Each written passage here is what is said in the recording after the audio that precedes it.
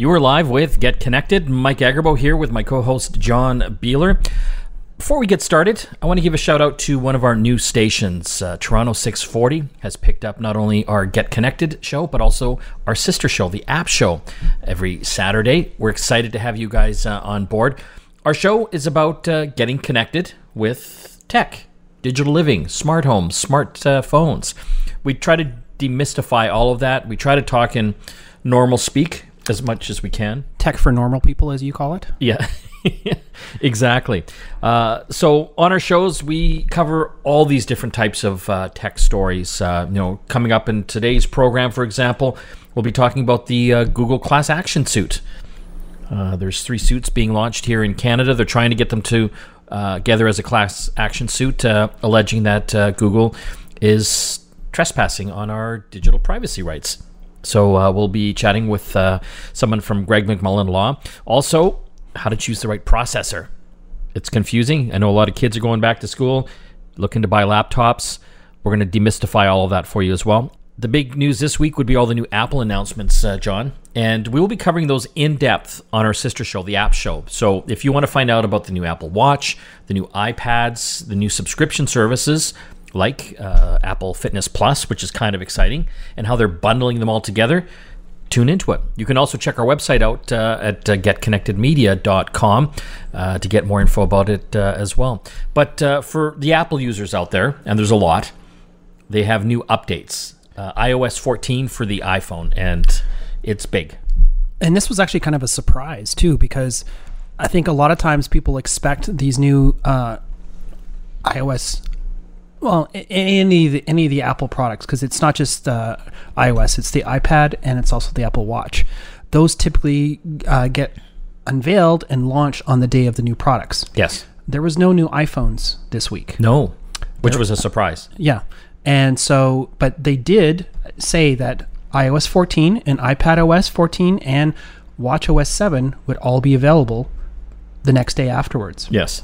Which actually caused a bit of a problem for developers. Yeah, they were mad. Yes, because they were all scrambling, thinking they had another week or two to finish their apps to get them up to date and submitted, because there is that submission process they still have to go through, right? So, but yeah, so now, you should be able to, if you haven't already, just go into your general... in your system settings, go to the general tab and then software update, and you should see an iOS 14 if it hasn't already prompted you at some point. So you've been actually using a beta or a test version of it on your iPhone because you're brave. Yes. What should people expect? Like, this is a big update, and it's making your iPhone look different. Yeah, it's a big update, but it's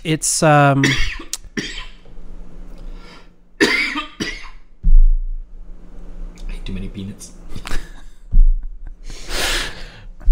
It is a big update, but I think under the hood, it's a lot of sort of tidying up, if you will. There's not a huge amount of new features and things that you're going to experience. Things are going to look a little differently. Things are going to be sort of laid out a little differently. They've changed the fonts, they've changed some of the buttons, they changed some of those types of things. You're going to have things that just work better, like dark mode everywhere. You're going to have a lot more detail on some of the things that you're using as you navigate around. But the home screen's going to look different if you want. Yes, if you want. And we've talked about this on previous episodes, but some of the changes that you have basically the ability to customize your home screen. You can put widgets on there now, so you can put the weather, you can put your favorite photos, you can put a clock. If you've ever used an Android phone, you're aware of what this looks like. Steve Jobs is rolling over in his grave right now. Yes. Yeah. But the nicest thing that I think that people are going to find is this whole cleaning up of your apps.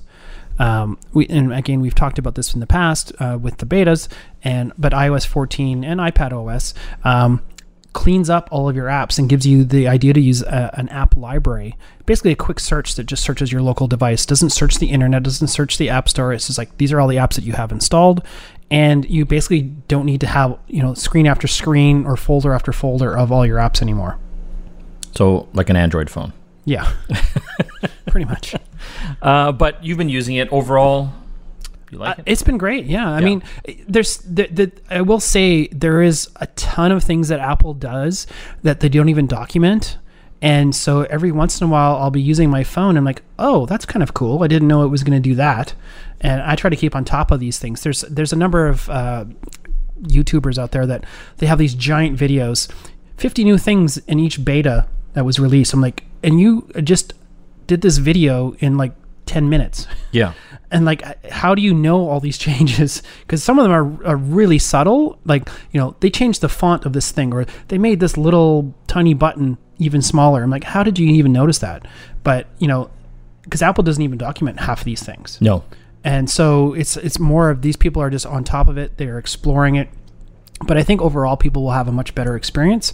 We're also seeing them setting the stage for Apple Silicon with this unification of the sort of the mobile operating systems and the desktop operating system. When you say Apple Silicon, they're going to make their own chips for everything. That's right. So they're not going to use Intel chips in their MacBooks anymore. Correct. Yeah. So we're expecting to see some new computing devices. Unclear if it's going to be a MacBook or an iMac or something else that is not using Intel inside, as you said, but we're just not sure what it's going to be yet. The developer kit that people can get now, if you're a developer, is basically a Mac Mini with this Apple Silicon chipset inside it. So they're already trying it out and figuring it out. They're giving it out they're selling it to developers to use, but they have to give it back. You're tuned in to Get Connected, Canada's #1 tech show. We are the most listened to technology show here in the country, and we've got a great program ahead for you. We'll be talking about the Google class action lawsuit. We'll also be talking about how to understand what type of processor to buy for your laptop. Don't forget to hit our website, getconnectedmedia.com, giving away a Samsung Galaxy A51 smartphone. Go to the newsletter tab, subscribe to win. If you're from Toronto or the surrounding areas, tell us where you're listening from. We've got an extra little contest for you as well. Back after this. You are back with Get Connected. Mike and John here in studio. If you've been following the news in the past week, you might have read somewhere that Google is being sued in 3 provinces in Canada here, including British Columbia, Ontario, and Quebec. And for a variety of different reasons. And we're going to dive into this and find out why. And I'm pretty excited. We've got a really great guest on the line. His name is Greg McMullen. He is with Greg McMullen Law. And he is one of the fellows and law firms that has initiated this lawsuit. Greg, thanks for joining us today. Hi, it's a real pleasure. So I just want to get right down to the brass tacks here. From a legal perspective, you were one of the persons that has actually initiated this. On what grounds are you suing Google? So the claim is being brought by a group of law firms across the country, as you said, here in BC, in Ontario, and in Quebec, advancing kind of a national class of people who have we say had their data collected by Google without their knowledge or consent. So the claim alleges invasions of privacy under various provincial laws, trespass under common law across the country, and violations of federal competition law as well as provincial consumer protection law. On a variety of fronts, it sounds like. I mean, yeah. Why are you doing this? Did you wake up one morning and like, God, I hate Google. I'm going to take them down. No, I actually really like Google. I use Google every day. I rely on it pretty heavily to find the information that I need. What I don't like is the fact that this information is, we're alleging, being collected without people knowing about it. Tracking their movements across the internet and building these really in-depth personal profiles of people's demographic information, of things like their age group, their gender, where they're based, but then also really sensitive stuff like their hobbies, their interests, their sexual orientation. And we think that this is just a bridge too far. I think, Greg, your Google stuff's going to stop working pretty soon. Haven't had any problems yet. Don't we already know this, though, Greg? Like, I have this assumption that they're just taking all that information. They're giving me all this free web search, and in return, I know nothing's free. I know they're collecting information on me. Right. So I think everyone has some sort of sense that there is some kind of data being collected. Like if you go to Google to do a search, you're searching for, say, a new refrigerator. You buy your refrigerator, and then ads for refrigerators follow you for the next 6 months. But I think what we're really upset about here is the fact that we don't really have a choice about this. No matter whether you use Google or not, information is being collected whether you use Google services as you travel across the internet. And the claim alleges that Google is actually quite deceptive about the way that it goes about this. And the consent that Google will say gives, we say that consent can't actually be valid. And why is that? It comes down to the way that Google represents how they do data collection. So the claim alleges that Google presents all of these different choices. They say, well, you can turn on incognito mode, or you can use Do Not Track. Do Not Track is actually a great example of this. Do Not Track was implemented in Google Chrome, Google's web browser. So it looks like you have this really nice option where you can tell websites not to track you. But Google hasn't actually implemented Do Not Track in its ad tech stack. So on one side, they're telling you, we'll let you tell ads not to follow you across the internet. But then on the other side, doing exactly that. And I think that's kind of the interesting angle that this particular suit is claiming, is that even if you've opted out of, like a Google sign-in somewhere, you're still being tracked, and they're still creating internal profiles about you that they can use for their own advertising means, that you really have no choice to opt out of, because this is all part of the Google Analytics system that's tracking all your web movements as you go around, because almost every website uses Google to track those things. Wouldn't the onus be on the website owner then? Like if thegap.com is using Google Analytics, isn't that their problem then? Or is it Google's? Well, Google is complicit for sure in this, and they're providing the service that all these companies use, us included. We use Google Analytics on our website so we can see who's coming to our site, so we can make the content better. But other companies use it to sell you more whatever. So, Greg, I mean, this is a pretty big undertaking. What do you hope to get out of it? Are you looking for money? Are you looking for them to change their ways? We would definitely like them to change their ways. I think the claim actually asks for an injunction to say that you should probably stop breaking the law in the ways that we've alleged that they do. I think there should also be remedies for the violations that have gone on. There's a number of different claims here, and each of them gives typically financial remedies to the people who've been harmed. Did I read somewhere that the Quebec lawsuit was looking for $50 million? Is that correct? I'm not quite sure what damages the Quebec suit is seeking. We haven't actually stated a number for what damages we think are probably owing. And how has this had any precedent? Like, what about other countries? Has anyone else taken them to task for this? There's a similar class action proposed class action, I should say, underway in the United States, where they are focusing more on incognito mode and do not track. So kind of a more limited claim than the one that we're advancing. And the European Union, of course, has always been pretty on top of things with respect to Google and data privacy. There haven't been... The system works a bit differently there. It's the data protection offices in Europe that actually kind of advance these claims there. So the class action thing hasn't happened there, but the same issues are certainly being addressed.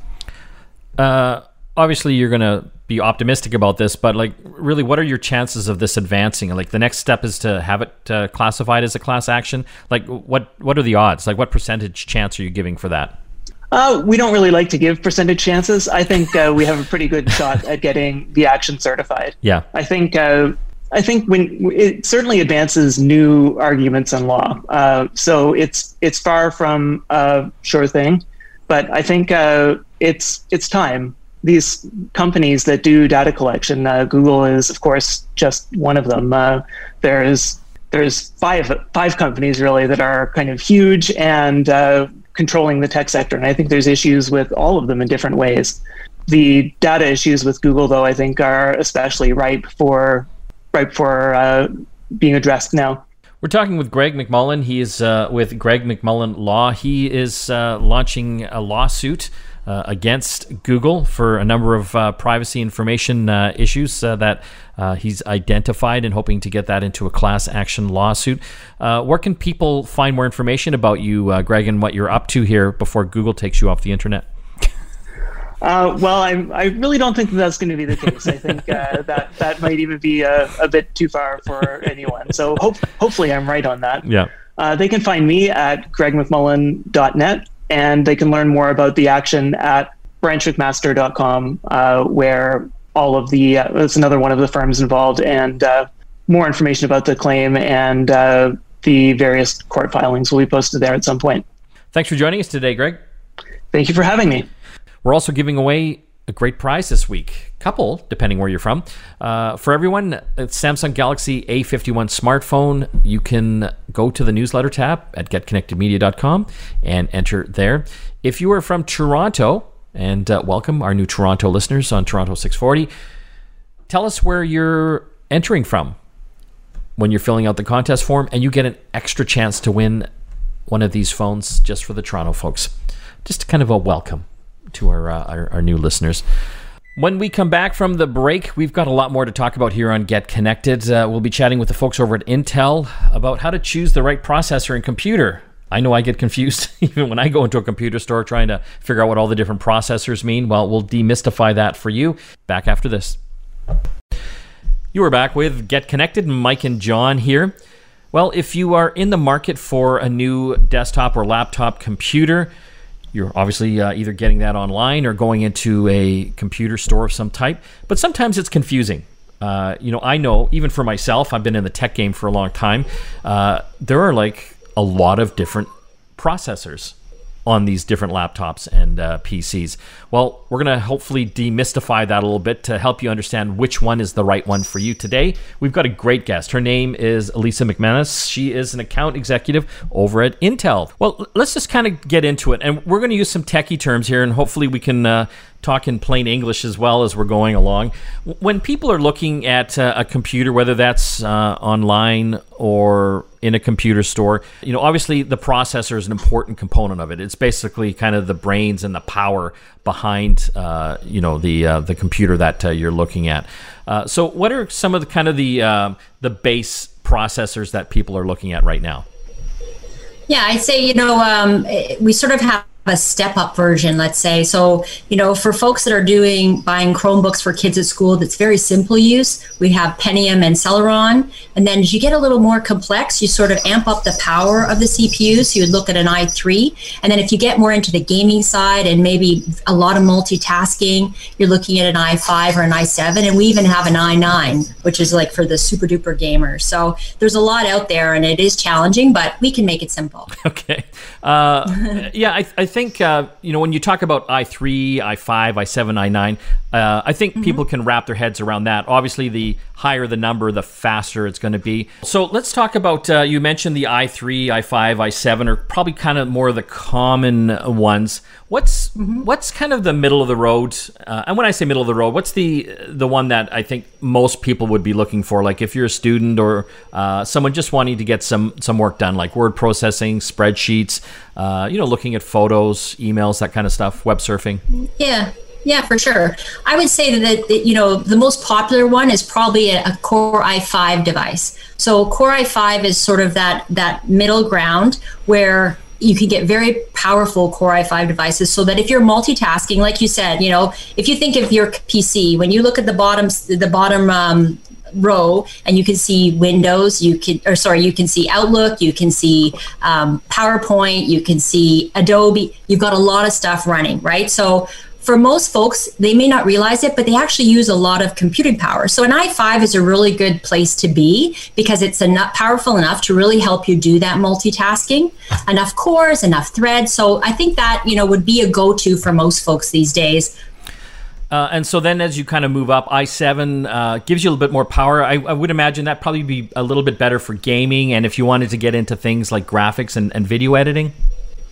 Anytime you do editing, like photo editing, video editing, or if you want to, say you want to play stream at the same time, like you're playing, you want to stream your play, you do need a little more complex power. So that's where you look at the higher end i5s, but i7 is probably the right place for you, particularly if you're a gamer, amazing on AAA games. And then the i9 is that sort of super bump. But I would say that's a great point to be, that if you're a gamer, you want a really good CPU that's going to allow you a lot of frames per second, which for gamers out there, they know that's super important.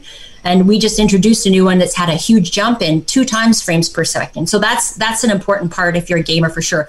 So we were talking again about Intel processors, the i5s, which kind of, I think, are probably for most people out there for, normal use.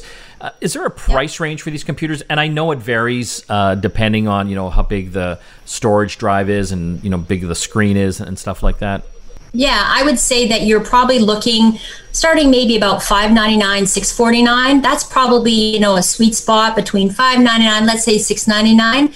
You get a lot of choices from all the vendors, like so the HPs, the Lenovo's, Dell's, Acer, Asus's of the world. You're going to get an option there. And it's a really good point you brought up because folks may not always realize that, sometimes when there's an extra, a little higher price point, you're getting different technology. You're getting maybe an extra, larger memory or a bigger SSD. So it's important to look at the configuration when you're making your decision. When we get into the i7s and i9s, those are typically, those computers, laptops, desktops are in the $1,000 plus range, I imagine, right? Back to school is a great time. We've seen, and last holiday, we've even seen i7s starting at some days on Black Friday deals for like $799.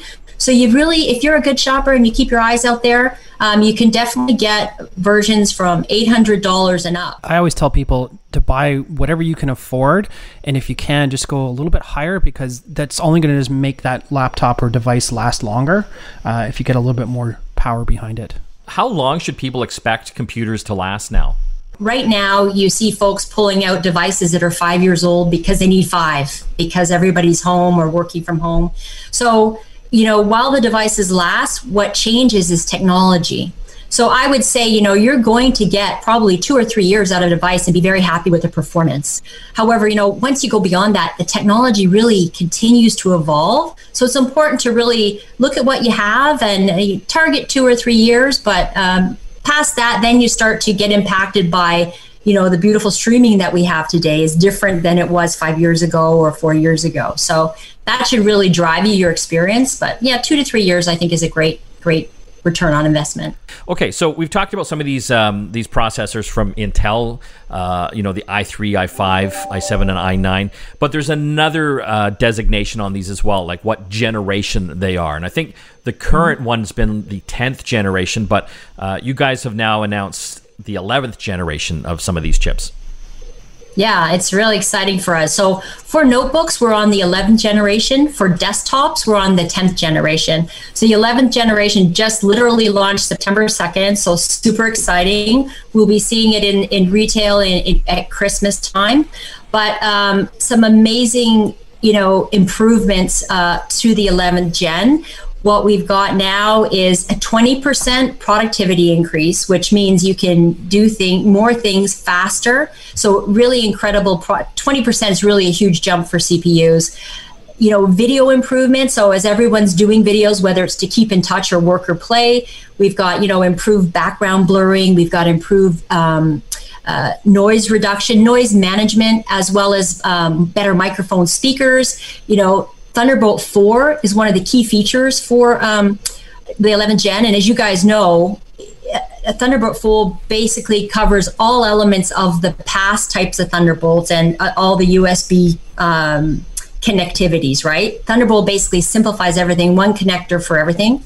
And then there's Wi-Fi 6. So as you're streaming and playing, if you have a Wi-Fi 6 enabled router, you get much better 3 times as fast, basically, connectivity. So it just changes your experience altogether.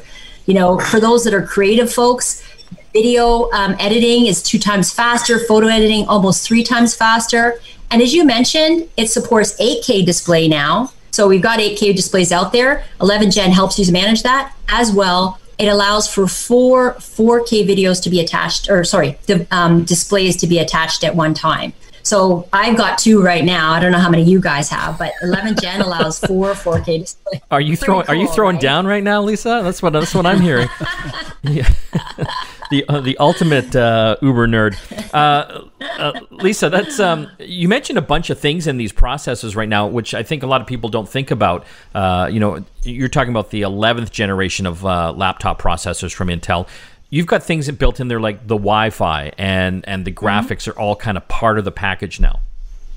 That's right. Actually, the 11th Gen, we've introduced Intel Iris Xe graphics. So, it's a really greatly enhanced graphics, integrated graphics solution. But yeah, you're right. It's all part of it, right? All those elements of what people use every day is generally driven by the CPU design. So it's a great point, for gamers, for example, like this 11th Gen is 2 times the performance, right? And sometimes gamers may not, hardcore gamers would know that, but for everyday gamers, they may not realize that how important the CPU is, right? So yeah, everything, the graphics has been incredibly improved, even power consumption, right? Like all the developments, we obviously work with all our partners, all the manufacturers, but it's a joint co-engineering effort, and it really does make a big difference these days. We're talking with Lisa McManus from Intel, all about Intel processors, how to choose them when you're hitting the computer store. A lot to think about there, Lisa. I want to thank you for helping talk through some of this stuff and hopefully demystifying it for the listeners out there. Thanks again for joining us, Lisa. My pleasure. Thank you for having me, and stay safe. When we come back from the break, more tech to talk here on Get Connected. Stay tuned. You're back with Get Connected. Mike and John here. Stay tuned tomorrow for our sister show, the App Show, where we're going to be going in depth on all the Apple announcements this week, including the new watches, the iPads, the subscription services. We thought we'd do a quick roundup right now, though. Yeah, well, one thing we didn't really talk about tomorrow is what we're personally interested in. Yes. Right? The watches are cool. I already have a Apple Watch Series 5. Yeah. So I'm not going to be upgrading. Spoiler to the alert. new 6. Yeah. Yeah. But what really caught my eye was the new bands that they have. You're just excited about the watch bands. Well, the thing is, it gives you an option to refresh your watch with a new band, and they have this new design that's really quite clever. The Solo band. The Solo Loop band, and then the braided Solo Loop band. Like a one-piece band, no clasps or anything. That's right. You pull it on like a bracelet. Yeah. Which, I don't know if that'll be good or not. Like, do you remember those old bands that kind of stretch, the metal ones? Yeah. With your old Timex watch? I hated those because it used to get caught on my arm hair. Yeah, totally. These don't have that same kind of the kinks there, but you have to pick the right size, though. How many sizes are there? 12? 12 different sizes. And so to do that, you've got to download a piece of paper. There's a PDF you have to download. You print it out, and it looks like a ring sizer. And you wrap it around your wrist after you cut it out. You have to make sure that the PDF is not scaled in any way. As we'll be talking about because that won't happen. Right. Yeah. Well, and not everyone's printer is the same. So, yeah. But at least it gives you an idea. But I think what most people will probably do is just try it on in a store, which in COVID land, I don't know how they're going to do that. I guess dip it in sanitizer afterwards. You just drink some Lysol. Yeah. Like Trump. That's right. Yeah. But yeah, so I really like that. What I didn't like though was the price. The Solo Loop itself is $59, which is pretty average for an Apple band. Yeah. But then the braided one is $120. It's twice as much. Well, I guess you can wait for the Chinese knockoffs. That's right. They'll be a little bit cheaper. I'm excited about the subscription services they announced. Yeah, you haven't stopped talking about it. Well, I just think it's like, well, because I'm already spending stupid amounts of money with Apple already, right? Yeah. So I'm subscribing to a family plan on Apple Music.